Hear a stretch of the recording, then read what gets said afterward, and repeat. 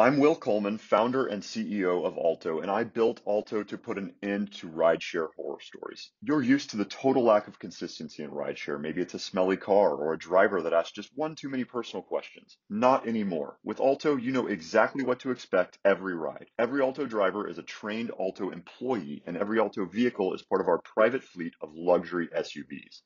Say goodbye to rideshare horror stories. Download the Alto app today and use code FOUNDER for $10 off your first ride. Blog Talk Radio.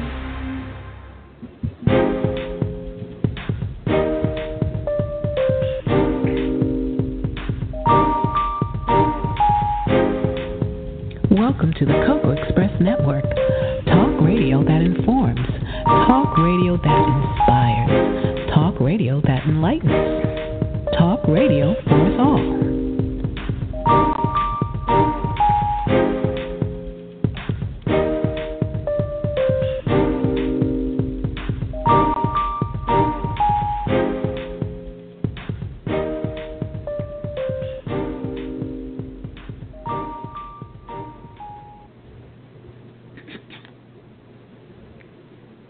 Peace and blessings. The doctor is in. I'm Dr. Linda Wiley, certified relationship specialist and life coach.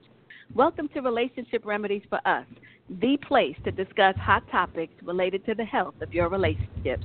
So bring us your questions, your concerns, and your comments. Most of all, bring an open mind.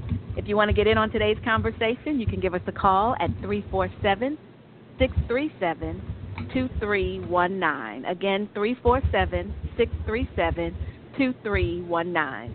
For those of you who don't know me, I am the author of Tame Your Tongue and Transform Your Relationship and the CEO of Turning Point Leadership Group, where we not only help you identify the need for significant change in your life, but we provide tools and support to help. If something in your life needs new direction, let us help you find your turning point. So what are we talking about today? You know, everything we do here on Relationship Remedies for Us is about strengthening the individual to strengthen the family for a stronger community and a stronger society. And so one of the things that the producer and the host of the Cocoa Express brought to my attention was, she said, Dr. Linda, we need to do something about some of the comments that are going on in social media where we are denigrating girls and women. And many times it's black girls and women denigrating black girls and women.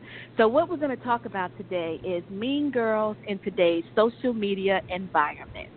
Mean girls in today's social media environment. And let me just, one of the reasons why this is so important, let me share with you some of the statistics from 2015. So I looked up cyberbullying, and basically cyberbullying is just bullying that takes place over electronic technology. So when we bully people on Facebook, Twitter, Instagram, Snapchat, any of those technologies, email, anything that's electronic, when we're bullying in that capacity, it's cyberbullying. And in 2015 alone, looking at students, young people, 43% of students reported that they have been the victim of cyberbullying. That's almost half. That means almost half of our young people, in addition to going to school and having to deal with the subject matter, having to deal with, you know, all of the anxiety that goes along with trying to fit in and, you know, present yourself in a good way and deal with all of the challenges in the world, almost half of our students are also being bullied by their peers. 15% of students who were surveyed admitted to doing it. So you know if 15% admitted it, many more were. So it almost boils down to you'd like to think that half of the students are doing the bullying and half are being bullied, but in reality, some of the students that are being bullied are then turning around and bullying other students as well.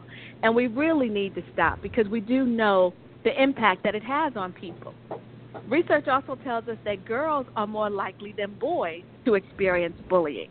I mean, by a wide margin, 40.6% of girls have been cyberbullied, 28.2% of boys. And so, again, Is it because girls are more into hair and fashion and weight and those kinds of things, and they find things to pick on? Is it that, what we've been hearing for so many years, that girls are just petty and catty? Where is all of this stuff coming from? It's got to stop. We have such a bad impact on other people when we do this. So when children, or anyone for that matter, is bullied, it impacts their self-esteem. Quite naturally, if people repeatedly tell you that you're overweight or you're ugly or your hair is messed up, it causes you to feel unworthy.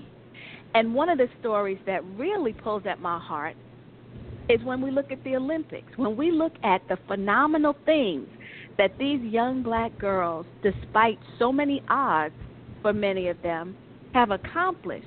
Look at a Gabby Douglas. Look at a Simone Biles. Look at Simone Manuels. When you look at all the things that these young girls have accomplished, we're talking it's enough of an accomplishment to make it to the Olympics. But then to medal and come away with multiple gold medals, and what we see in social media is more commentary about their hair than anything else. That is really sad. That is really sad. So we know that it impacts self-esteem. We also know that it impacts depression. People who are bullied tend to be more depressed.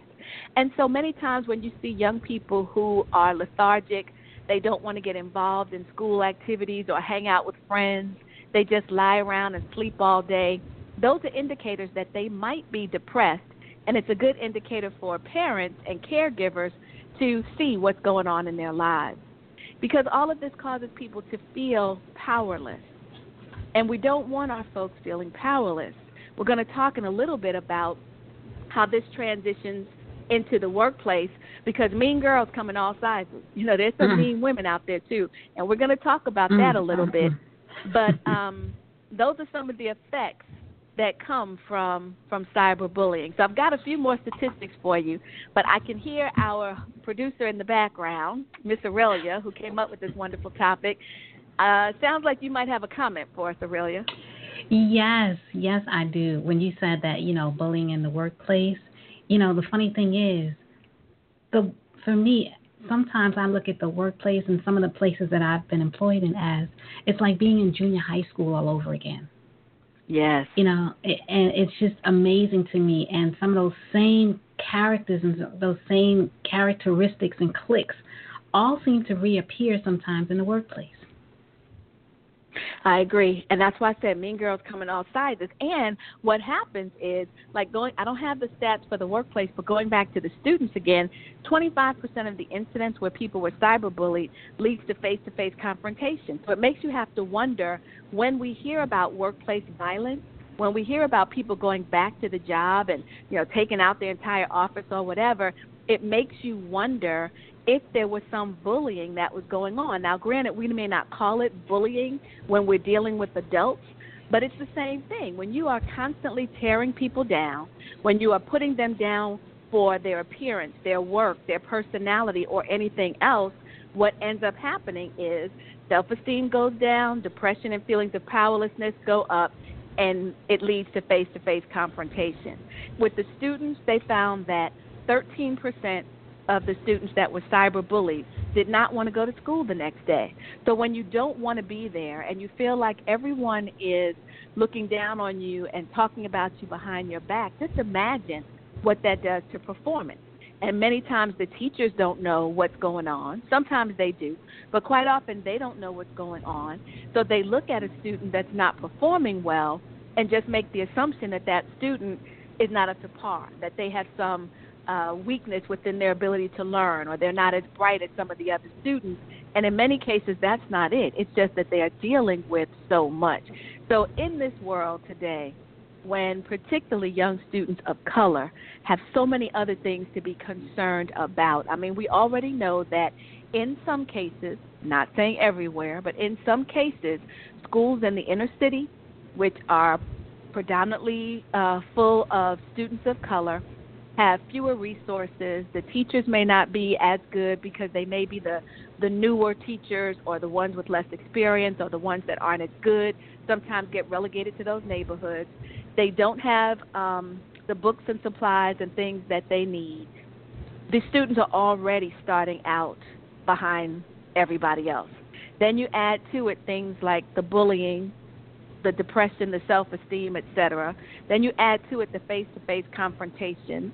Then you add to it that many students in the lower socioeconomic neighborhoods come to school hungry because there wasn't food for breakfast, and many of them are going without lunch. And then you add the fact that they have to be fearful in some cases of what may happen to me on the streets by the people who have sworn to protect and serve me. All of this is no wonder why we see students acting out, why we see suicide rates increasing. And, on the subject of suicide, in 2014, suicide rates were 24% higher than they were back in 1999. There are all these additional pressures that young people have on them. And if they don't have a good support system, parents, grandparents, friends, neighborhood associates, whatever the case might be, if they don't have people that they can talk to, people who will listen to them, church, mosque, synagogue, whatever, they often go astray and start to enter into self-destructive behaviors. It's bad enough that sometimes that self-destructive behavior looks like promiscuity or drugs and alcohol, but sometimes they harm themselves. And so in 2014, suicide was the second highest cause of death for people ages 15 to 24. How sad is that? Their lives have not even started, and they're taking their own lives because of all the things I just mentioned. There are more kids between the ages of 15 to 24 killing themselves than being killed by others, because suicide outranked homicide as being a cause of death. So it's estimated that one suicide intimately affects 6 people. 37% of students surveyed either tried it, created a plan for it, or seriously considered it. Again, let me say that again, because that number is just astounding. 30% of the students who participated in the survey said that they had either attempted suicide, they had created a plan for how they were going to kill themselves, or they at least sat down and seriously considered it. So mean girls in today's social media environment is no joke. We are cyberbullying. We are talking about irrelevant things like hair. We are commenting on cute little girls like Blue Ivy Carter and talking about her being ugly. First of all, she's not an ugly little girl. I think she's very cute. I think maybe people looked at the fact that she looks more like Jay-Z than she does like Queen Bee, and that may be where the commentary is coming from. But I think she's a cute little girl. Always, any picture I've seen of her, well-dressed, well-groomed, all of that. So why do we have, as grown people, nothing better to do with our time than to comment on the looks of that innocent little girl and put it all over social media for her perhaps at a later age to see? And I've already told you the effects that it can have. It's just like shame on people who sit around and do things like that. If you have that much time on your hands, why not go volunteer with some of these young kids who could really use a mentor, a role model, a friend, a counselor, a confidant? But I don't know, Aurelia, I just shake my head at the number of people, primarily grown women, who have nothing better to do with their time than tear apart young girls who are trying to move their lives in a positive direction. Well, I'm going to chime in. I believe, this is me speaking on my behalf, I believe that a lot of times there's a jealousy factor in there somewhere where these people who are making these comments and statements didn't have something in their lives, so they just keep lashing out at others who have that something that they're missing. If you notice, for example, God rest her soul, Bobby Christina, she was, constantly hit with all kinds of comments via social media, and I'm sure it had some kind of effect on her. I'm sure it did. Yeah. No, you're exactly right, and there are a lot of things. So many times the people who are doing the bullying don't have a good self-concept, and so their way of elevating themselves is pulling others down. You know, it's like the old crabs in the barrel effect. Yes. Every time Yes. somebody tries to elevate, we're going to pull you down. Rather than me trying to do the things I need to do to elevate myself, I'm going to try to drag you back down here in the muck and the mire where I am. And I do think many times it does come from a place of jealousy. You know, I don't have, so I don't want you to have. So the jealousy, the low self-esteem, and poor self-concept, all of those things come into play. And to some extent, I think we being society, we have glamorized some of the mean girl stuff. I mean, think about it. There were movies about mean girls. You hear how, not that this glamorized it, but I remember watching something where some of the black actresses were talking about the whole mean girl concept and how, in fact, Gabrielle Union fessed up to the fact that she used to be one of the mean girls. She would not talk to certain other black actresses. Again, it's almost like, and it goes back to what you're saying about the jealousy. It's people have this idea that there's only so much of any one thing in the world to go around. And if I support you in getting yours, it may somehow impact on me getting mine. And what we all need to know is that the story has already been written. You know, God is the author and finisher of our faith. He already knows how your story is going to end. He knew it long before you got here. What is for you is for you, and nobody else can take it away from you. Now, you can miss out on it by, you know, your behavior, your disobedience, not being where you should be at the right point in time. But this whole concept of trying to keep somebody from getting something that belongs to you is such a misnomer, because nobody can take away anything that God has given to you. If it's for you, it's for you. So we really have to move beyond that. And, you know, I mentioned that it's girls of all ages. You know, it takes place in the workplace as well. I have been doing a workshop in a number of different corporations where the organization is interested in helping women be successful. And so I call the presentation the IT factor, because what we're really missing is this thing called self-efficacy. So let me back up a little bit. We know from research that women in leadership positions have more confidence, by and large, than women who aren't. One of the key factors, I should probably say it this way, one of the key factors in helping a woman to be successful is her confidence level. And so it's the confidence that kind of propels you to those levels. One of the factors, of course, you need the knowledge and the skills, et cetera, the opportunities, but confidence helps propels you to certain levels. And, of course, the better you do, the more successful you are, the more confident you become, so it just kind of keeps cycling around. But within confidence is not just an all or nothing thing. Within confidence, there are factors that contribute to that, and one of those factors is something that psychologist Albert Bandura refers to as self-efficacy. So according to Bandura, and if you've not heard of Bandura, he is said to be one of the top foremost influential psychologists in the world. So we all know about Freud, we've heard about Jung, we've heard about Skinner. Bandura is probably, by some estimation, number 4 in that ranking. So confidence is kind of the belief in yourself and your own powers and abilities. But what Bandura says is that self-efficacy is a contributing factor to confidence. Whereas confidence is general and non-specific, self-efficacy is very specific. It's of the belief in your capabilities to achieve something that's very specific. So, for instance, if you look at me in terms of confidence or self-efficacy, I'm a confident woman, but when it comes to the self-efficacy around being a world-class gymnast like Gabby or Simone, no self-efficacy there, because I already know, if grounded in truth and reality, that I am not good in that area. So confidence can be something very general. Specific is self-efficacy, but they do relate to one another. And so what research tells us is it's not enough to just be confident. You have to also have a high level of self-efficacy. So, again, going back to the gymnast example, we can kill someone's self-esteem and confidence by talking about their physical looks instead of focusing on their physical abilities. That is going to impact how well they perform. And it takes a very strong mind to block out all of the negativity that's being said about you and still do well at whatever the chosen task happens to be.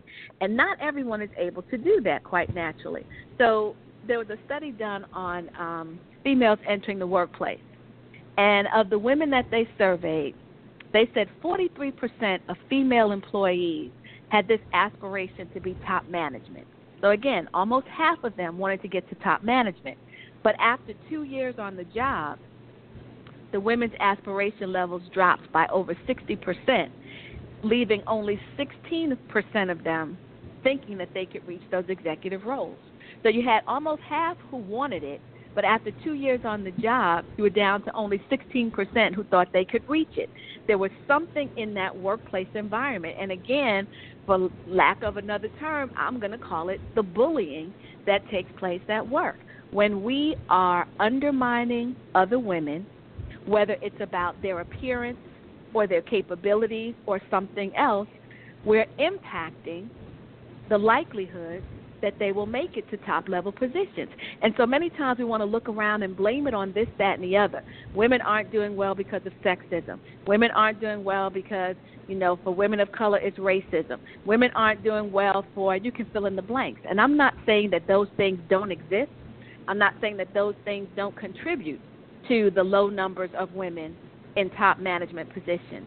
But there's something else we have to look at. So how often is it that a woman comes in and she's successful, and one of the first things other women want to know is who's she sleeping with to get to that position? Or how come she came in here with, just a couple of years, I've been here all these years, and now she's my boss. It's those kinds of things. Instead of us rallying behind that woman and saying, wow, she's made it, I need to talk to her and find out how she did it, we want to go back to the old crabs in the barrel again and find all of the reasons to justify why she doesn't belong there and why it should have been me. So when those things are going on top of the sexism, the racism, whatever else might be taking place within that corporate environment, those are the things that make women after 2 years sort of say, you know what, I don't know if I can get to the top in this organization because there's so many barriers that are getting in my way. So that reminds me of some of the things that you were saying a little while ago, talking about some of the stuff that happens in the corporate environment. I don't know if there are any particular examples or stories that come to mind, but what is your thought about that and the study I just mentioned? Well, the study you just mentioned is really interesting because of the simple fact that the statistics are just astonishing, and true. I mean, in all honesty, I have worked in several different, I guess you could say, professions. And I've observed so much in all of those different scenarios. I've even, as a kid, when I was involved in sports, the bullying there in itself was really difficult. And if you didn't have a thick skin, you didn't last very long. But in the workplace, it doesn't seem or appear to be any different in all the scenarios that I've seen. You have, the mean girls, and it plays out so famously. You have the mean girls who work at a job, and they have a very, I guess you could say, visible position on their jobs and everything, and they take to social media to share their discomfort or their disgruntled issues, and they wind up losing their job because of that mean girl mentality and mindset. So, it's really interesting that in today's, I guess you could say, spectrum and platform, we really have to be careful. We really have to be mindful because what we're doing is going to be modeled. So our behavior is being modeled. So the mean girls of yesterday didn't have social media, but the mean girls of today have modeled that behavior, and they have social media. So they're using every platform that they have to deconstruct people and display their ugliness. Yeah. And isn't it sad that tools that were created to help us are being used to hurt us? The folks behind, when the people came up with Twitter or Facebook, Instagram, Snapchat, Periscope, anything else that they're using out there, it was not so that we could blast other people and tear them down, yet we turned something that was created for good and we're using it for evil. It really is a sad state of affairs. But you're right, bullying has been going on for centuries, but it's taken to a whole nother level because there's so many platforms at which that are at people's disposal in order to denigrate other people and make them feel bad. So what can we do about it? Let's shift a little bit. So at the top of the show, and again, there's still time to chime in if you'd like, if you want to participate in the conversation. We can always tell there are a lot of people on the lines listening, but many times people just don't want to speak, and that's fine. We're glad you're listening. But if you want to give a comment or ask a question, call in to 347-637-2319. And at the top of the show, I mentioned that bullying often leads to, at its worst, suicide, but it leads to decreased self-esteem, increased depression, and increased feelings of powerlessness, which translate themselves. They will sometimes follow you throughout life. So as a young girl, sometimes people will say, well, they're just being kids, or kids do mean things. No, that's not acceptable. We need to stop it. And as parents and educators and just responsible adults, we need to stop it when we see it happen because, as I said, it will follow that young girl into womanhood and significantly impact her ability to do well in the workplace if she has these feelings of low self-worth. And what it might do is cause her to sort of, in her mind, pay back the people that did those things to her as a child, and without consciously thinking about it, the abused now becomes the abuser, and she will be bullying in an adult style women in the workplace. But if you find that this might fit you, you've been cyberbullied or bullied some other how, and you're not sure how to rectify it, work on your confidence level, work on your self-efficacy. So pick that one thing that you really want to excel in. And from there, you can then go to other things and other things. But if you start with one thing, start small, start with one thing first. As you gain confidence in that area, it then gives you what you need to take on another area. So here are some things that you can work on. As far as contributors to self-efficacy, one is something that's known as mastery experiences. That means things you have succeeded at in the past. So you want to become as mindful as you can of places where you've succeeded in the past. The more success you experience, the more success you're likely to enjoy in the future. So think positively, develop some good achievable goals for yourself, surround yourself in a motivating environment. That's not just the people, but that's, make your home or your office as cheery and pleasant as it can be. Put up signs about, affirmations and positive statements. Do your own work to improve whatever skills you think you might be lacking in. So self-mastery mastery experiences is one. A second one would be vicarious experiences. That means seeing people who are similar to you succeed. So if you haven't quite gotten there yet, look around and see someone who you think might be similar to you, either in terms of age or ability, skill set, experience, whatever, but look for their success. And instead of pulling them down or coming up with negative things as to how they were given an opportunity that you weren't, try to network with people who are successful and accomplished. There's that saying about if you're the smartest person in your group, you need a new group. Look for people who are doing better than you and hang with them. Look for a mentor with a similar background and learn from everybody around you. The third one then is social persuasion, and that's hearing from others that you're capable. You need to find people who will pour into you. You need to find people who will encourage you and uplift you. You can only do so much on your own. So while it's good to be optimistic and think positively, you also have to find people who will pour into you and encourage you. You guys know in my book I talk about the 4 tongues. And that tongue we should all aspire to is the caring tongue. That's the one that's the encourager, the uplifter, sort of the cheerleader behind the scenes. We all need that. And the last one is emotional status. That means making sure that you stay positive and you manage the stress in your life. stress is something that's going to come, but we have to work on minimizing it, preventing it, eradicating it. And so learn some good key stress management techniques.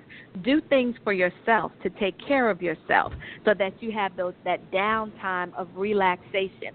It's going to be different for different people. For some, it's going to the spa. Others, it might be running through the neighborhood to work off some stress. Some people like to just sit in a bubble bath and relax. Other people might read with a glass of wine. Find whatever it is and make sure you do that to minimize your stress. These are just some things to help you with the self-efficacy, which will then increase your confidence, which will help you combat the people in your life that might be guilty of bullying you. So hopefully something that was said here today had a positive effect. I'd like to thank you, as always, for spending time with me. It's my desire to strengthen families by prescribing remedies for your relationship health. I can be reached on Facebook, Twitter, Instagram, and I'm open to hearing from you, comments about the show, suggestions for future shows. If you want to reach me, my website is drlindawiley.com. That's DRLINDAWILEY, drlindawiley.com. Or you can call me toll-free at 855-771-4849. Again, 855-771-4849. This has been Relationship Remedies for Us. I'm Dr. Linda Wiley, and the doctor is now out.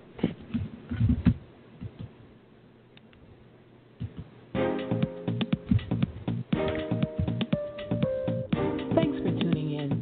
For more content, visit us at thecocoexpressshow.com, Blog Talk Radio,